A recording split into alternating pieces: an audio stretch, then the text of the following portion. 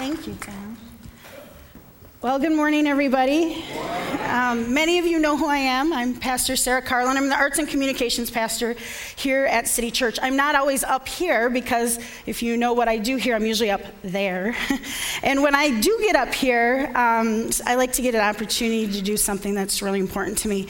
There are a ton of people every Sunday morning and Sunday night up there who work really hard to make sure our services function. Yeah. They're waving at me. So thank you to my producers, my camera people, my video producers, my audio recording people, the sound people, the computer people, all the people up there who tirelessly work kind of behind the scenes. And the hard thing about working in tech ministry is people usually only notice when something goes wrong. So I thank God for them and their willingness to work with me and create a team. So I wanted to say thank you to them. As the Arts and Communications Pastor, one of the things that's really important to me, just in life, I think it's why God kind of created me who I am and why I'm in arts and communications is because stories are really important to me. They're really like a crucial part of how I view the world. I think that above all, in all the things that I do, I am a storyteller.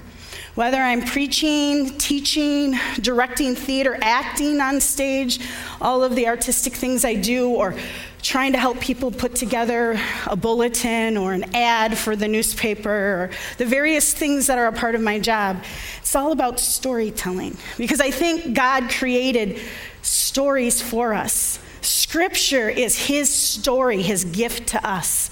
And I don't mean story in the sense of when we're little kids and it's a fairy tale, but stories that are full of truth, how God expresses himself to us. And it's such a great gift he's given us, and it's something that's really important to me. And that truth that we can find in every story is something that's really important. And so this week, I am really excited because my favorite story of all time is what I get to remember and talk about this week, because it's Holy Week. The story of Holy Week, the story of the gospel, is what we're going to talk about this morning. And I just get excited about this story because it's the greatest story ever told. And it's just something that I think sometimes at this time of year we can get kind of caught up in our busy lives and it's just another week. Or for those of you who have kids or something, it's spring break, right? So we can have maybe a little different pace and we have fun. We have Easter, so we get to be with family. And all of those things are great. But sometimes in the midst of all of that, we forget that this is the week we celebrate the greatest thing that ever happened in all of history. And I want to just talk about that story briefly, but also kind of some insights that I feel like God has been working in my heart and life the past year in regards to that story. And to start off with, I'm just going to kind of run through Holy Week for you, not because I don't think you know, but because I want to just share some things that mean something to me. When I was little, we went to a Lutheran church, and so it was a little more traditional. So we had services for all of these days. And I remember we talked about it actually in prayer this morning. When I was really little, we'd get palm branches. Did any of you have that where you go to church and you get palm branches? And it was awesome because you had no idea what you were doing, but you had a palm branch, so it was cool. And so that was Palm Sunday, which is today. The celebration of the triumphal entry of Christ into Jerusalem. And just to give us that feel, I put some little palm trees, branches. They're not quite the same, but it gives us that feel of that triumphal entry, that celebration. Hosanna to the King of David. And when I was younger too, we would go on Thursday to a Maundy Thursday service, or sometimes it's called Holy Thursday.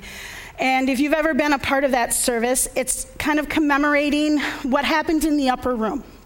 And so you have communion, and sometimes there'd be washing of feet, because that is something that happened in that portion of Holy Week. And then in a traditional church, at the end, they strip the altar of all the vestments of the year.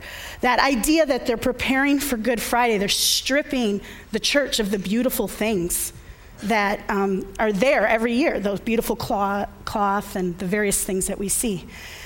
And then we come to Good Friday. I think as a child, I didn't understand the Good Friday service as much as it seemed like it was odd that we went to church at 3 p.m. instead of, Sunday morning. And As I've become older, this service, the Good Friday service, has become a very important part of my life.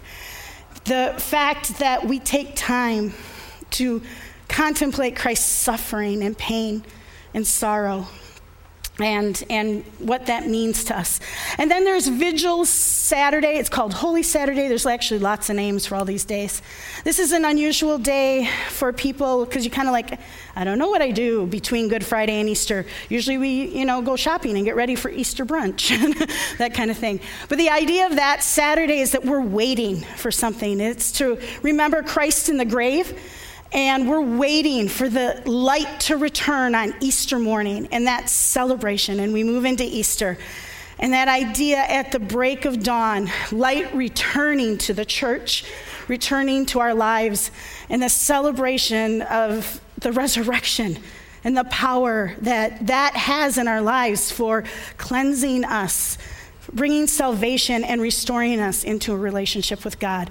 So I love this week. I try to do things every year to help me remember it because I'm not in a liturgical church and I'm okay with that. But sometimes I want to say, okay, I'm not going to make this just another week because this week's important. Sometimes I'll do a devotional, or this year I do this quite often. I put a playlist of music together and I listen to that music and try to kind of track through the week, allowing myself, because music is something that speaks to me. So I think it's something that I wish at times our American culture did a little differently. Things change over the years. But I think it's so important, so that's why we're going to talk about the story of Holy Week and a theme that I think is something that we don't always focus on when we talk about Holy Week. So in this story, I want to talk about a main theme that we're going to focus on, like I said, that maybe isn't as usual. If you know me, I am a director. I direct theater here at Abundant Life Christian School, outside of here at church. And when I'm directing a story, the first thing we do is we take out the play or the musical and I read through it. I spend a ton of time with it. And we find in theater what we call the spine of the story, or the main overarching theme of the story. And you pull that out as a director. And then you go through the rest of the story and you think, what do I want to share out of this main theme? And usually something comes to light. And it might be different for different directors, but usually it's what we land on to create the vision for our show. And it's what we land on that we think, I want to take the audience to take this away. I want them to think differently about this show than maybe they have in the past. And it pretty much drives everything we do. So what I usually do for my actors, because I want them on the same page, my designers, I create a phrase or a word that I give them so that they can latch onto that and say, okay, this is what this show is about. This is what this story is about. Everything we do in the story comes out of this theme. And so it's really helpful because it helps us make decisions as directors, designers, and actors, because everything has to serve the story. Everything has to serve that theme. And for example, we're working on Rodgers and Hammerstein's Cinderella at ALCS right now. So our theme for Rodgers and Hammerstein's Cinderella is It's Possible, and the word possibilities. And if you notice, myself, some of the students, director, designer, people are wearing a necklace with a P on it because it's helping us to remember it's possible. And that helps us tell the story that we want to tell in Cinderella. Well, this morning I'm going to give you a phrase that I think is something that I want to give you as a director or a storyteller, as a vision for the story of Holy Week. And that phrase is beauty out of pain. You see, in the past year, like many of you, I've experienced great pain in many ways. And something since Lent of last year, God has been working in my life and my heart is, how do I view the pain and the sorrow that I experience, and how do I see his beauty in the midst of it? It's an ongoing thing that we as humans experience. And so this morning I want to talk about and view the story of Holy Week out of the theme, beauty out of pain. This story applies to us, and we can see that as we watch and understand the story of Holy Week, it really is something that attaches to our own lives. If you think about pain and suffering, which much of the story includes, it's human, right? We all experience pain and suffering.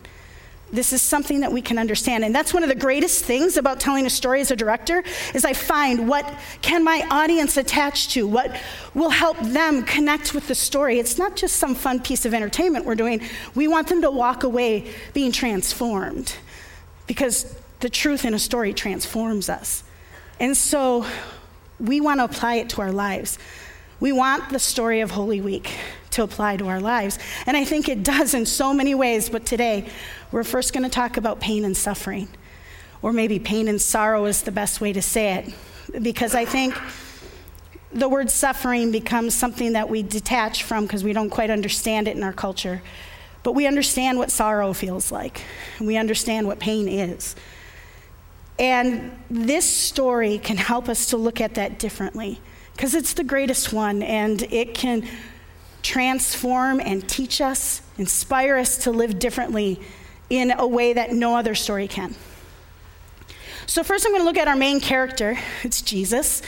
And that's the coolest thing about this story is that God is the main character. And Jesus came down to earth for the express purpose of this salvation. God with us to change everything, to show us beauty out of pain. I want to say that Jesus' entire mission in his ministry and in this Holy Week is to bring beauty out of pain. In the scripture, in Luke, we see that Jesus goes out into the desert. He's tempted. He comes back, and he's about to start his ministry, and he goes into the synagogue.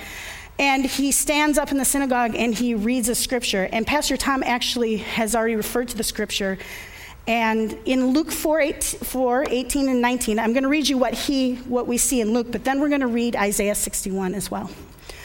The Spirit of the Lord is upon me, for he has anointed me to bring good news to the poor. He has sent me to proclaim that captives will be released and the blind will see, that the oppressed will be set free, and the time of the Lord's favor has come. I think that was Jesus standing up and going, here I am, here's what's going to happen. And not because he was great, but because the Father was great.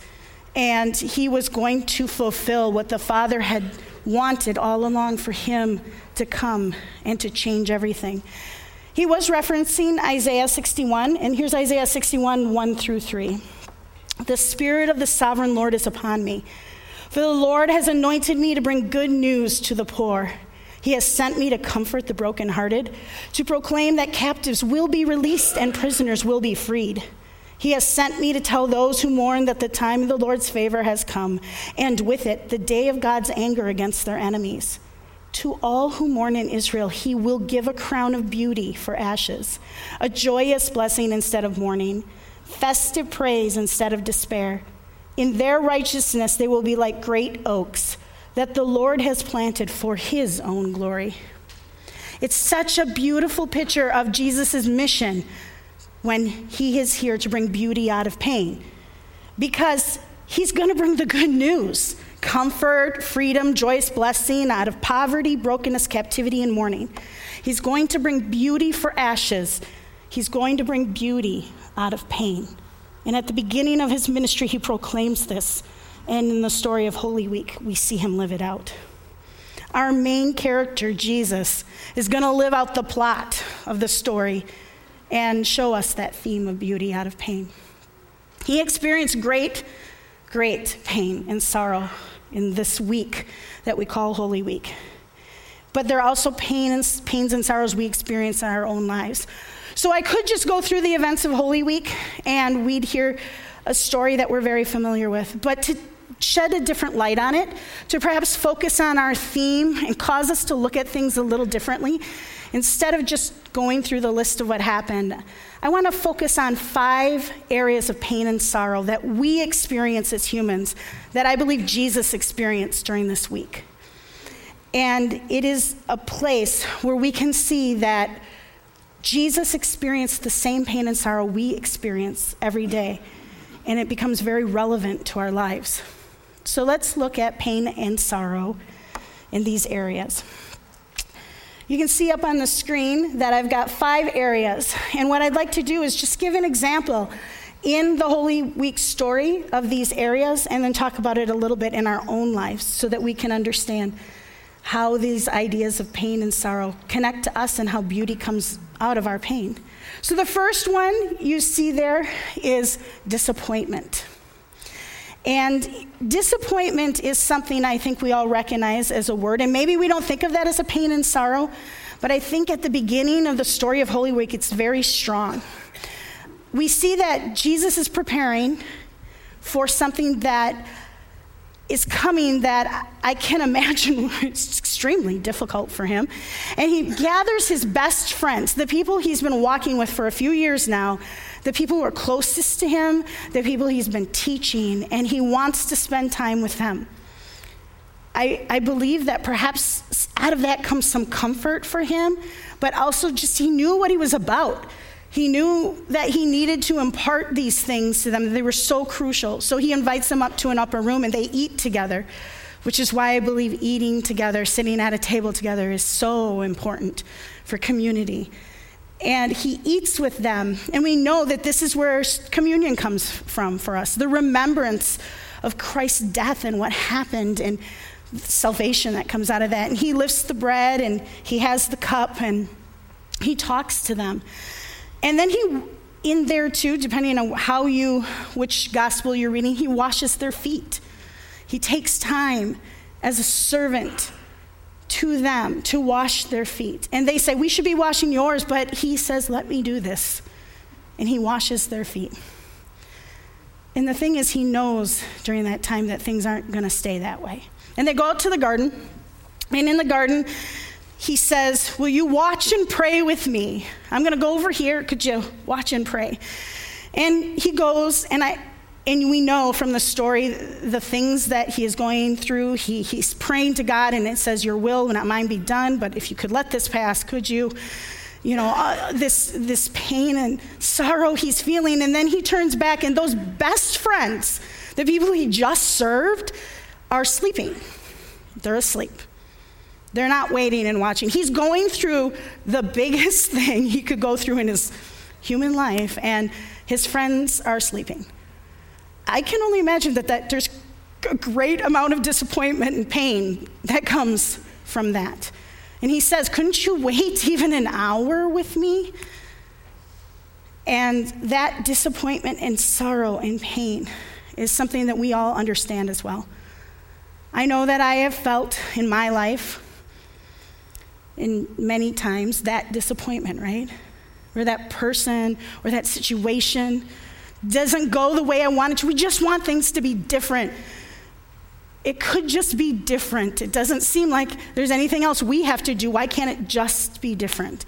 And we experience the pain and sorrow of disappointment. And then next in the story, we see the pain and the sorrow of betrayal. As you know, as the story goes on, Judas, one of the people who has been in that upper room with him, who had walked with him for years, who he loved, betrays him, turns him over for money to be arrested and taken away. And to have someone walk up to you in that place with people behind whom are about to arrest you and see you look you in the eye and kiss you on the cheek as the symbol of the betrayal, I can't imagine anyone doing that. I can't imagine the pain that would cause. And we see that he is betrayed. And in the heat of that, Peter gets excited and he pulls out a sword and he lops off somebody's ear. And what does Jesus do? In the middle of his pain and his sorrow, he doesn't just let that go, he heals. Because out of pain comes beauty. And he heals that man. In the midst of his pain and his sorrow, he heals. And we experience this as well, right? People betray us. Sometimes it's actual betrayal. Sometimes it just feels like betrayal. But people betray us. We trust them and something happens. And we don't feel like we can trust them anymore. And it causes great pain and great sorrow. And as we move on into the story, we experience the pain and the sorrow of isolation and loneliness. So Jesus is taken away. He's put in trial. And as he's in trial, he's maybe got these followers are kind of following around. We know that Peter and perhaps others were kind of trying to see what was going to happen and figure it out. But in the middle of that, after he had already experienced disappointment and betrayal, he experiences something different. Complete isolation and loneliness because they're not there. What happens, we know in the story, is that Peter, even Peter the rock, the one who's supposed to be there, right? The one who has said, I'm not going to deny you, Lord. I love you, Lord. And he says, feed my sheep. And we know all these stories. But what happens is Peter denies him. And he doesn't just deny him once. He denies him 3 times. And Jesus is left in isolation and loneliness before people who want to kill him. We experience isolation and loneliness too. Sometimes it's because people leave us, or sometimes it just is because we feel abandoned. There might be people around us, but there are times, situations, and moments where we feel abandoned. We feel alone. We understand at some level what Jesus might have been feeling, but I think at a greater level, he understands what we feel. And then the story continues, and we see the area of pain and sorrow, which is physical pain. Great physical pain. If you've seen various movies where they portray this portion of the story, it's really hard for me to watch because I can't comprehend how much he was beaten, how they put him on a cross and they nailed him to a cross. I don't know what that kind of pain is like. I don't. The physical pain he bore, I can't even imagine that. He's alone in the middle of all of that. And we have physical pain too. There are so many of us who have experienced all sorts of physical pain, and sometimes it's temporary, but it's great pain. We all know what it's like, at least to be sick. Some of you experience physical pain on a daily basis, chronic pain. So you know what physical pain is like. Well, how that makes you feel and the pain and the sorrow that comes from that. And then as we finish the story, or at least this portion of what I'm going to tell of the story, there's loss and separation. The pain and sorrow of loss and separation. Because he actually does die physically, so there's that loss. But before that point, he's separated from God. My human mind can't even comprehend how that works because we're always trying to figure out in theology, what the incarnation's about and God and man and how does this work. I'll be honest with you, I don't completely understand the mystery of all of that. How God himself is killed and separated from God. But I know, having experienced God, being separated from him is the worst thing possible that I can think of. The worst thing. I'd rather have physical death than separation from God. To me, that's hell. And so to be separated from your Father, from Father God, in that moment that you bear all of the sin of the world, I don't know how to comprehend that pain and sorrow. At some level, we do in our human lives comprehend it because we do understand what separation and loss is like. We lose people very dear to us to death. Sometimes we lose people very dear to us, not to physical death, but to other things. We know what separation is like. Even good separation because a family member moves to the other side of the country or whatever, but there's pain and there's sorrow in that. And so we see the pain and the sorrow that comes out of these 5 areas. And perhaps it sheds a different light on the story. Because it makes me wonder at the pain and sorrow in our human lives, but also think, oh my goodness, God gets it. Jesus gets it way more than I can even understand any one of you or your pain and sorrow, or you can understand mine. And in reflecting on this for the last year has taught me some things. So I want to tell you a little bit of a quick story about some of my own pain and sorrow. And I don't mean that to be a downer, because it's not. But I could tell you an example in my life from all of these areas, and I'm sure you could too. But I'm going to focus on one particular area that I dealt with quite a bit last year. And it was actually during the time of Lent, end of February last year, that it started, which is partly why I've been caused to think about this, and it's been in my heart. I'm going to talk a little bit about physical pain. The reason I have also chosen this particular one is because most of my life haven't had much physical pain. You know, I've had pain, general pain, like everyone else, and sickness, and had surgery once and had my gallbladder out. That was painful, that whole process. Besides the surgery, if you've ever had gallbladder stuff, it's not fun. Anyway, but that was temporary, right? It ended. Well, after last year, at the end of February, maybe middle of February, I started to experience really excruciating, and I mean bad pain in my knee, my right knee. And at the time, I was like, I don't know, maybe I need to go to a chiropractor, and then I'm out of whack. I don't know what's going on. And I was like, it'll go away. It didn't. So it was really odd, because it just got worse and worse. And then my other knee started hurting, which I was like, that's weird, you know. And I'm not going to tell you all the medical side of things. If you care, you can ask me later.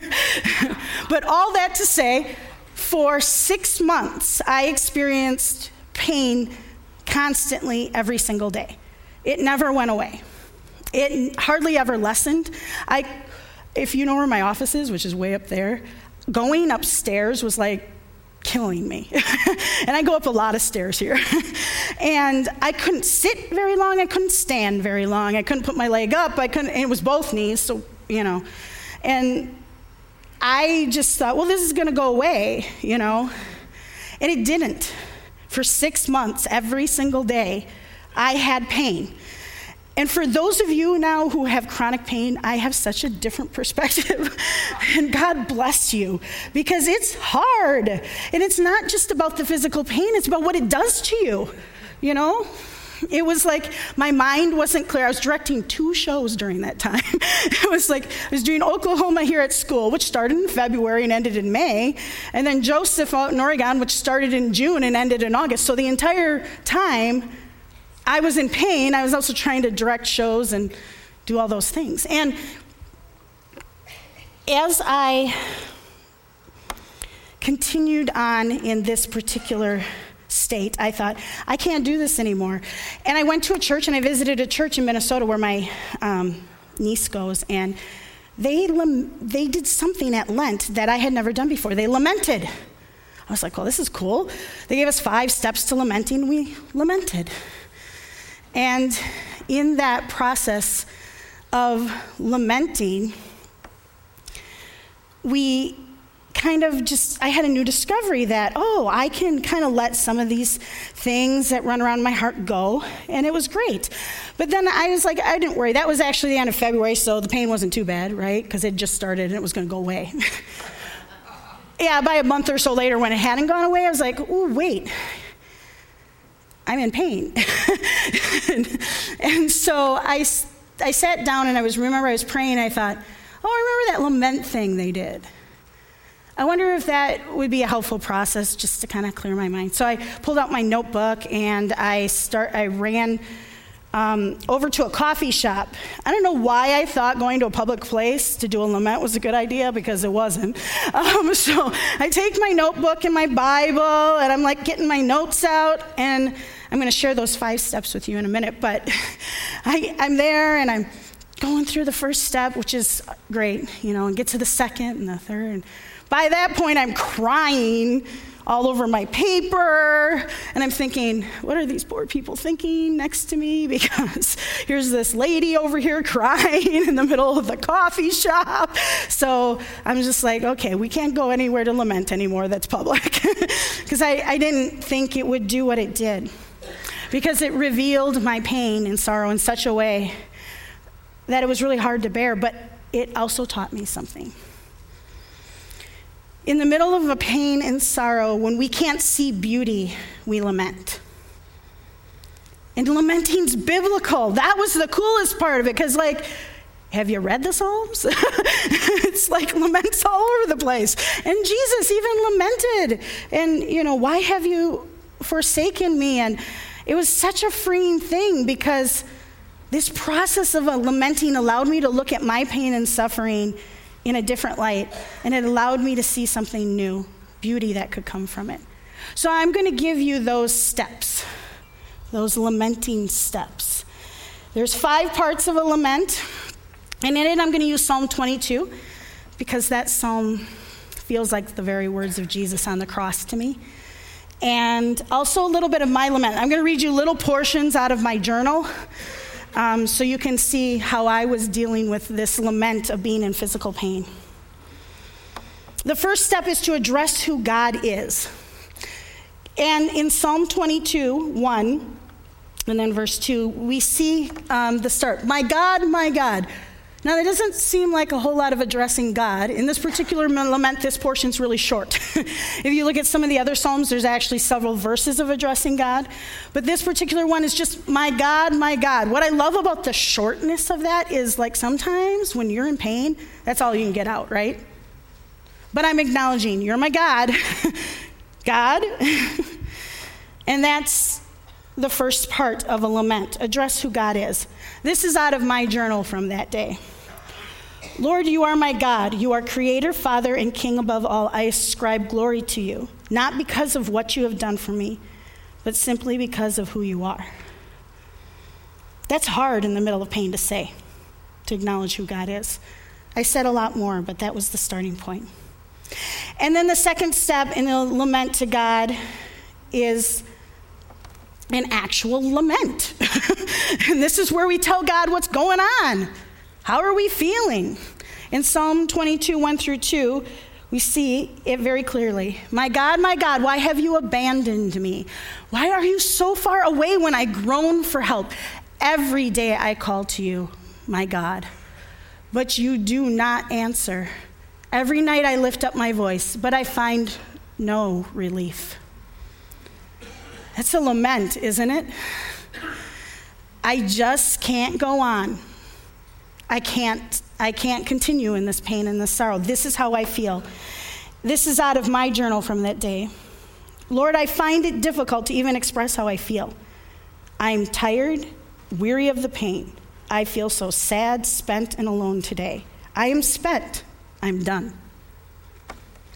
And that's how I felt in that moment, in that day, because it had been enough pain. And again, for those of you who have pain far worse than I had and for longer times, I pray for you because I was done. I had enough of this. I can't carry on with my life because I'm in pain all the time.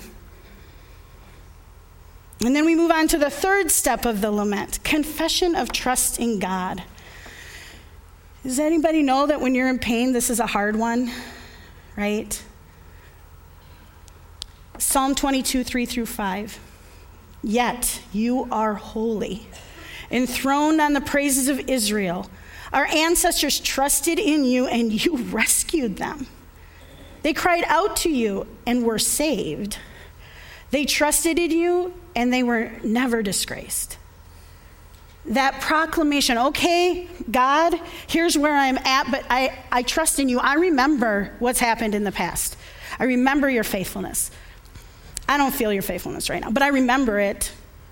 We trusted in you in the past. I'm going to trust in you now. This is my trust, part of my trust portion of my lament that day. I'm confessing trust in you because I hope that it will change how I feel right now. I know many things. I know your promises, but I don't feel that way right now. It's not very good trusting, is it? That was more like, I'm going to trust you because you say I have to, and this lament thing is making me write this. That's how I felt. So I'm confessing my trust in you because I hope it's going to change something. It did get better as the time went on, as I continued to write. In the later portion, here's a piece of that. I trust you love me enough to give me physical, tangible evidence of your love because you have done that before. So in the midst of our pain and our sorrow, and we address who God is, we lament, we say, this is where I'm at, this is how I feel, this is what's going on. But then we trust. We say, you have been faithful, and I will trust in you. I will trust because I know you and who you are. I mentioned that at the beginning. I know who you are, despite what's going on. And then we move to the fourth part of our lament, a request of God to act. Sometimes this is the part we jump to first. Could you just change something? But I think there's an important reason why there's this process. Psalm 22:19. Oh Lord, do not stay far away. You are my strength. Come quickly to my aid. Because this psalm reminds me of Jesus on the cross and that, oh God, my God, why have you abandoned me? And then this part, don't stay away from me. Don't separate yourself from me. Come help me. Please help me. I can't imagine that kind of a cry from the cross. Here's my lament from the day that I was at the coffee shop. So will you please heal me or bring me relief, even some help and direction, strength to get through the day and not snap at people and say things I wish I hadn't? Could you help? Because at that point, it wasn't just about the pain, the physical pain. Yes, could you heal me? Could you even give me some little bit of relief? Because I know what it's doing to me. I know how it's changing my attitude. I know how it's making it hard to do the things I'm supposed to be doing. When I sit in the morning and I'm just conserve energy so you can make it through the rest of the day. And that's when we ask for help in our lament. Could you change something, please? Could you come to my aid? And then there's the last step, which is the most important step of the lament. We give praise to God. In the middle of our pain and our suffering and asking what we want, we give praise to God. And if we thought the trusting part was hard, I think this is even harder because I don't want to give praise to God because nothing's happened. Because I want to change. I am feeling disappointment and nothing's changed, and I'm feeling physical pain, and because of how it makes me feel, I feel isolated and alone, and in all my pain and sorrow, the last thing I want to do is praise God. Psalm 22:25-26. I will praise you in the great assembly. I will fulfill my vows in the presence of those who worship you. The poor will eat and be satisfied. All who seek the Lord will praise him. Their hearts will rejoice with everlasting joy. And here is my lament. Lord, I praise you because you know me even better than I know myself. I praise you for your wondrous love for me. I praise you for the mystery you are, and yet how you also want to be intimate with me. I know you will help me, even on the days I don't feel like you will. I praise you. So last year, during those 6 months of pain, I learned to lament. And I came back to this because it wasn't just this, after about August, September, when the pain was leaving and everything was getting figured out, and praise God, I am not in pain today, and I haven't been for many months. Yeah. But this process has caused me to remember that when I'm feeling pain and sorrow, whether it's disappointment, betrayal, loneliness, any of those things, loss, separation, sometimes there's a time to lament. And the really great thing about this lamenting process is it doesn't leave you in your pain and sorrow. It takes you to a place of beauty. It changes you. It causes you to live differently. I love that the last piece is that part about praising God, because it doesn't leave you, right, in asking for help. It doesn't leave you to dwell on your pain and sorrow and what you need and wallow in it or think about it. It changes your focus. It changes your focus to give God glory, to bring glory to him.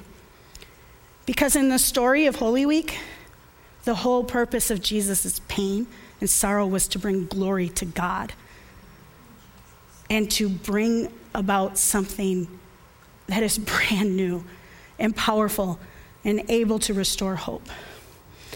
I have found that when I lament, the process allows me to give glory to God in the midst of pain. Because sometimes we sing songs like Blessed Be Your Name, and we're like, okay, when you're in a bad place, you just praise God. And I'm like, I don't even know how to do that. This process has helped me figure it out. I can do this. I can go through this process. And in our culture, lamenting's weird. We don't have a culture that like, hey, let's lament together. It's not a part of our culture. In fact, quite often in American culture, even church culture, it's like, pick yourself up by your bootstraps and move forward and be positive, trust in the Lord, all the things we say, which are great things, but sometimes we need to get there somehow. And this has given me a way to find how can I give God glory and find beauty in my pain. Because you see, in the end, this is the moral of the story of Holy Week. How does beauty come out of Jesus' pain and suffering? Because Jesus ascribed all glory and honor to his Father.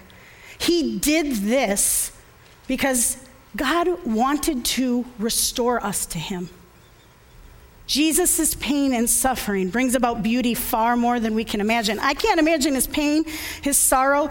I can't imagine. But it brings out even more beautiful things. Jesus experienced great pain, but he brought about even greater beauty than that pain. See, when glory is ascribed to God, despite our disappointment in the garden, betrayal by a friend, isolation and loneliness because everyone has left you, physical pains of beatings and crucifixion, and then death, the beauty is salvation and hope restored in the power of the resurrection. There's pain and sorrow in Maundy, Thursday, and in Good Friday. And then beauty is revealed as we lament on Holy Saturday.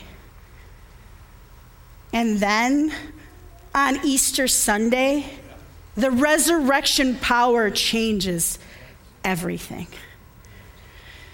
And so, you see the last three things up on the screen. The gospel message. What I believe this story is about is beauty comes out of pain. Glory ascribed, beauty revealed, hope restored. These three things are actually our three main key phrases for our arts ministry.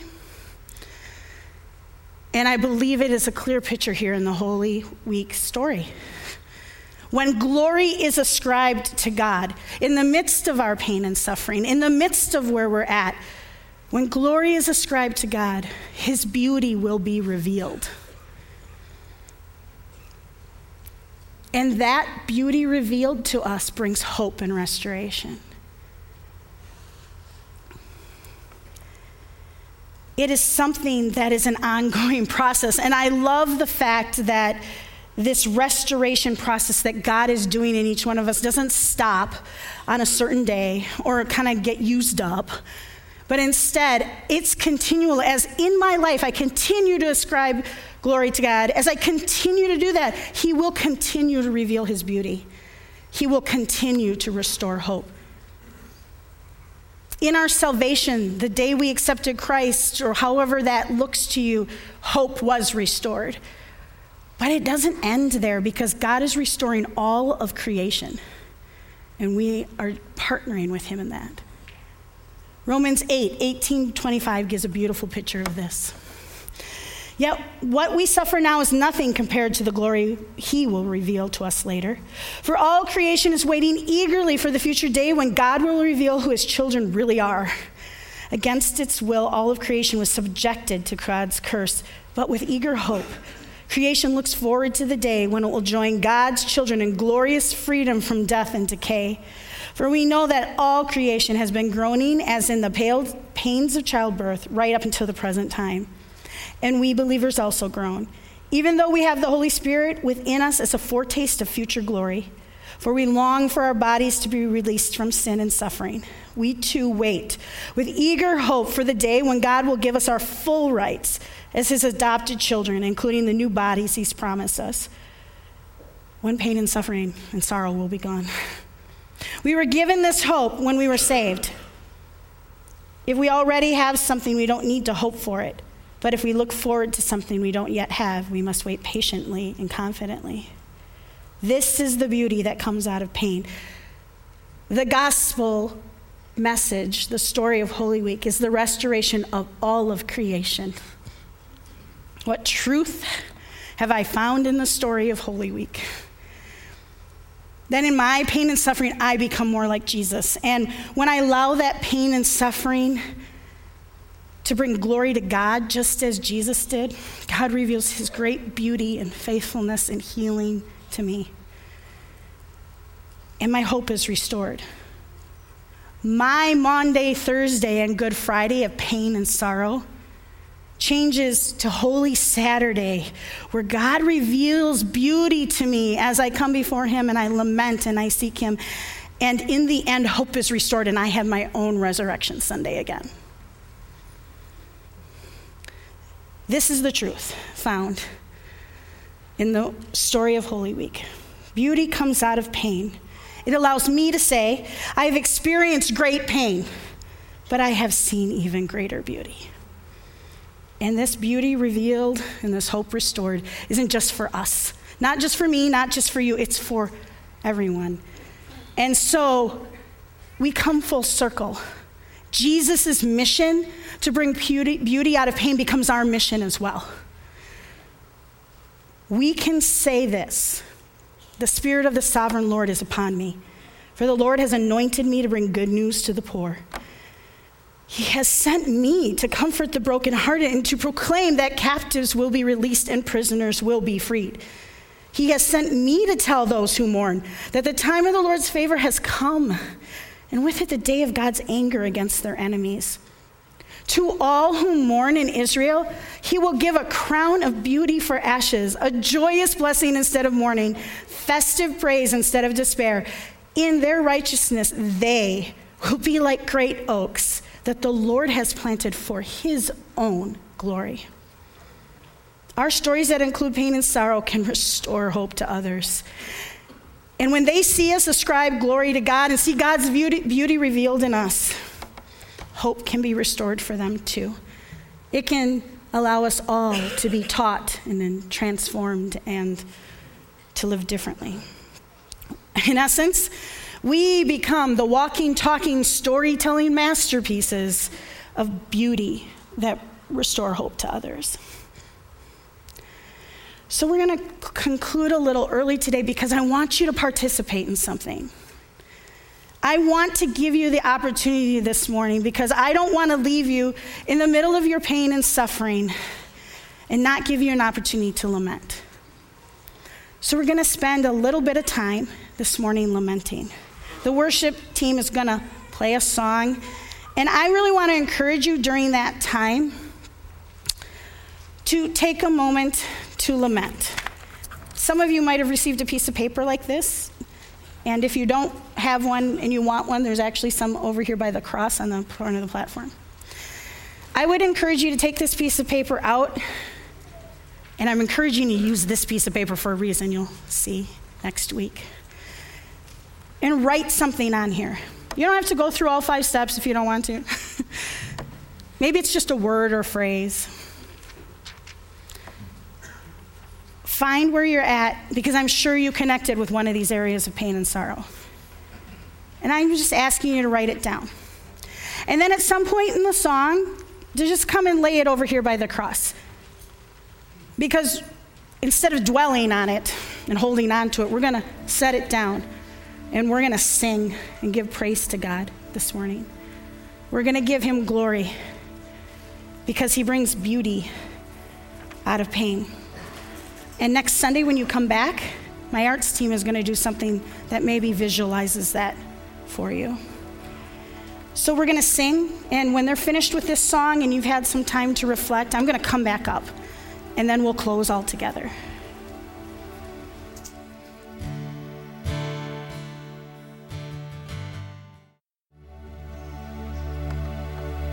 I want to encourage you that if you're still going through this process, to keep going. We're going to continue in worship in a moment. But I just would like to say this.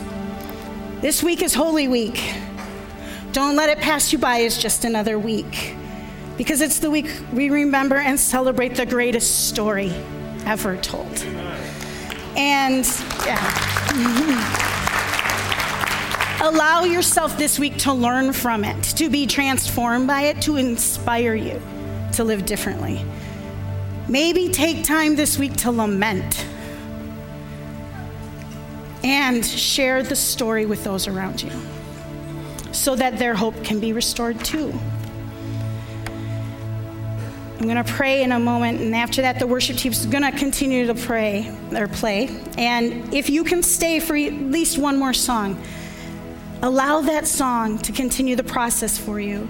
This idea of laying down that lament and just continue to worship, to give praise and glory to God for bringing beauty out of your pain. This is the process that reveals beauty to us and restores our hope. And for those of you who maybe have never even accepted Jesus, the story that I told today is the reason we all have hope. Maybe you've never found that hope. Maybe you're in pain and suffering and you don't even know what I'm talking about. I want to encourage you. I'm going to ask people to worship. I'm going to ask if you want to come down and worship down here and praise God down here. But if that's you today and you're in pain and suffering and you haven't had beauty revealed and you haven't found hope and you don't know Jesus, this is the best week ever to get to know him. Today is the best day. And I would encourage you to come down as well. Find one of the pastors or other people here who are willing to pray with you, myself. And we would like to tell you about how God can restore your hope and show you beautiful, beautiful things. Let's pray. My God, you are amazing. You are so wonderful. Words can't even express how great and glorious you are. And Lord, we all have felt pain and sorrow and suffering in our lives. And today, we might be here in a place of disappointment or betrayal or loss or loneliness or physical pain. And we come before you and we're trusting you. We're trusting that, like in the past and in Scripture and in this story, you will come. So could you help us? Could you reveal your beauty to us? Could you take away the pain and sorrow? Could you restore our hope? Because we praise you for the great and glorious God you are. We give you glory this morning, not because you can do stuff for us, but because you're God. And you loved us so much that you sent Jesus to die for us so that we could have restoration with you. And even greater, we praise you because you're continuing to restore all of creation. And you're letting us be a part of that process. Thank you so much. We love you. Amen. Stay and come down and worship if you can.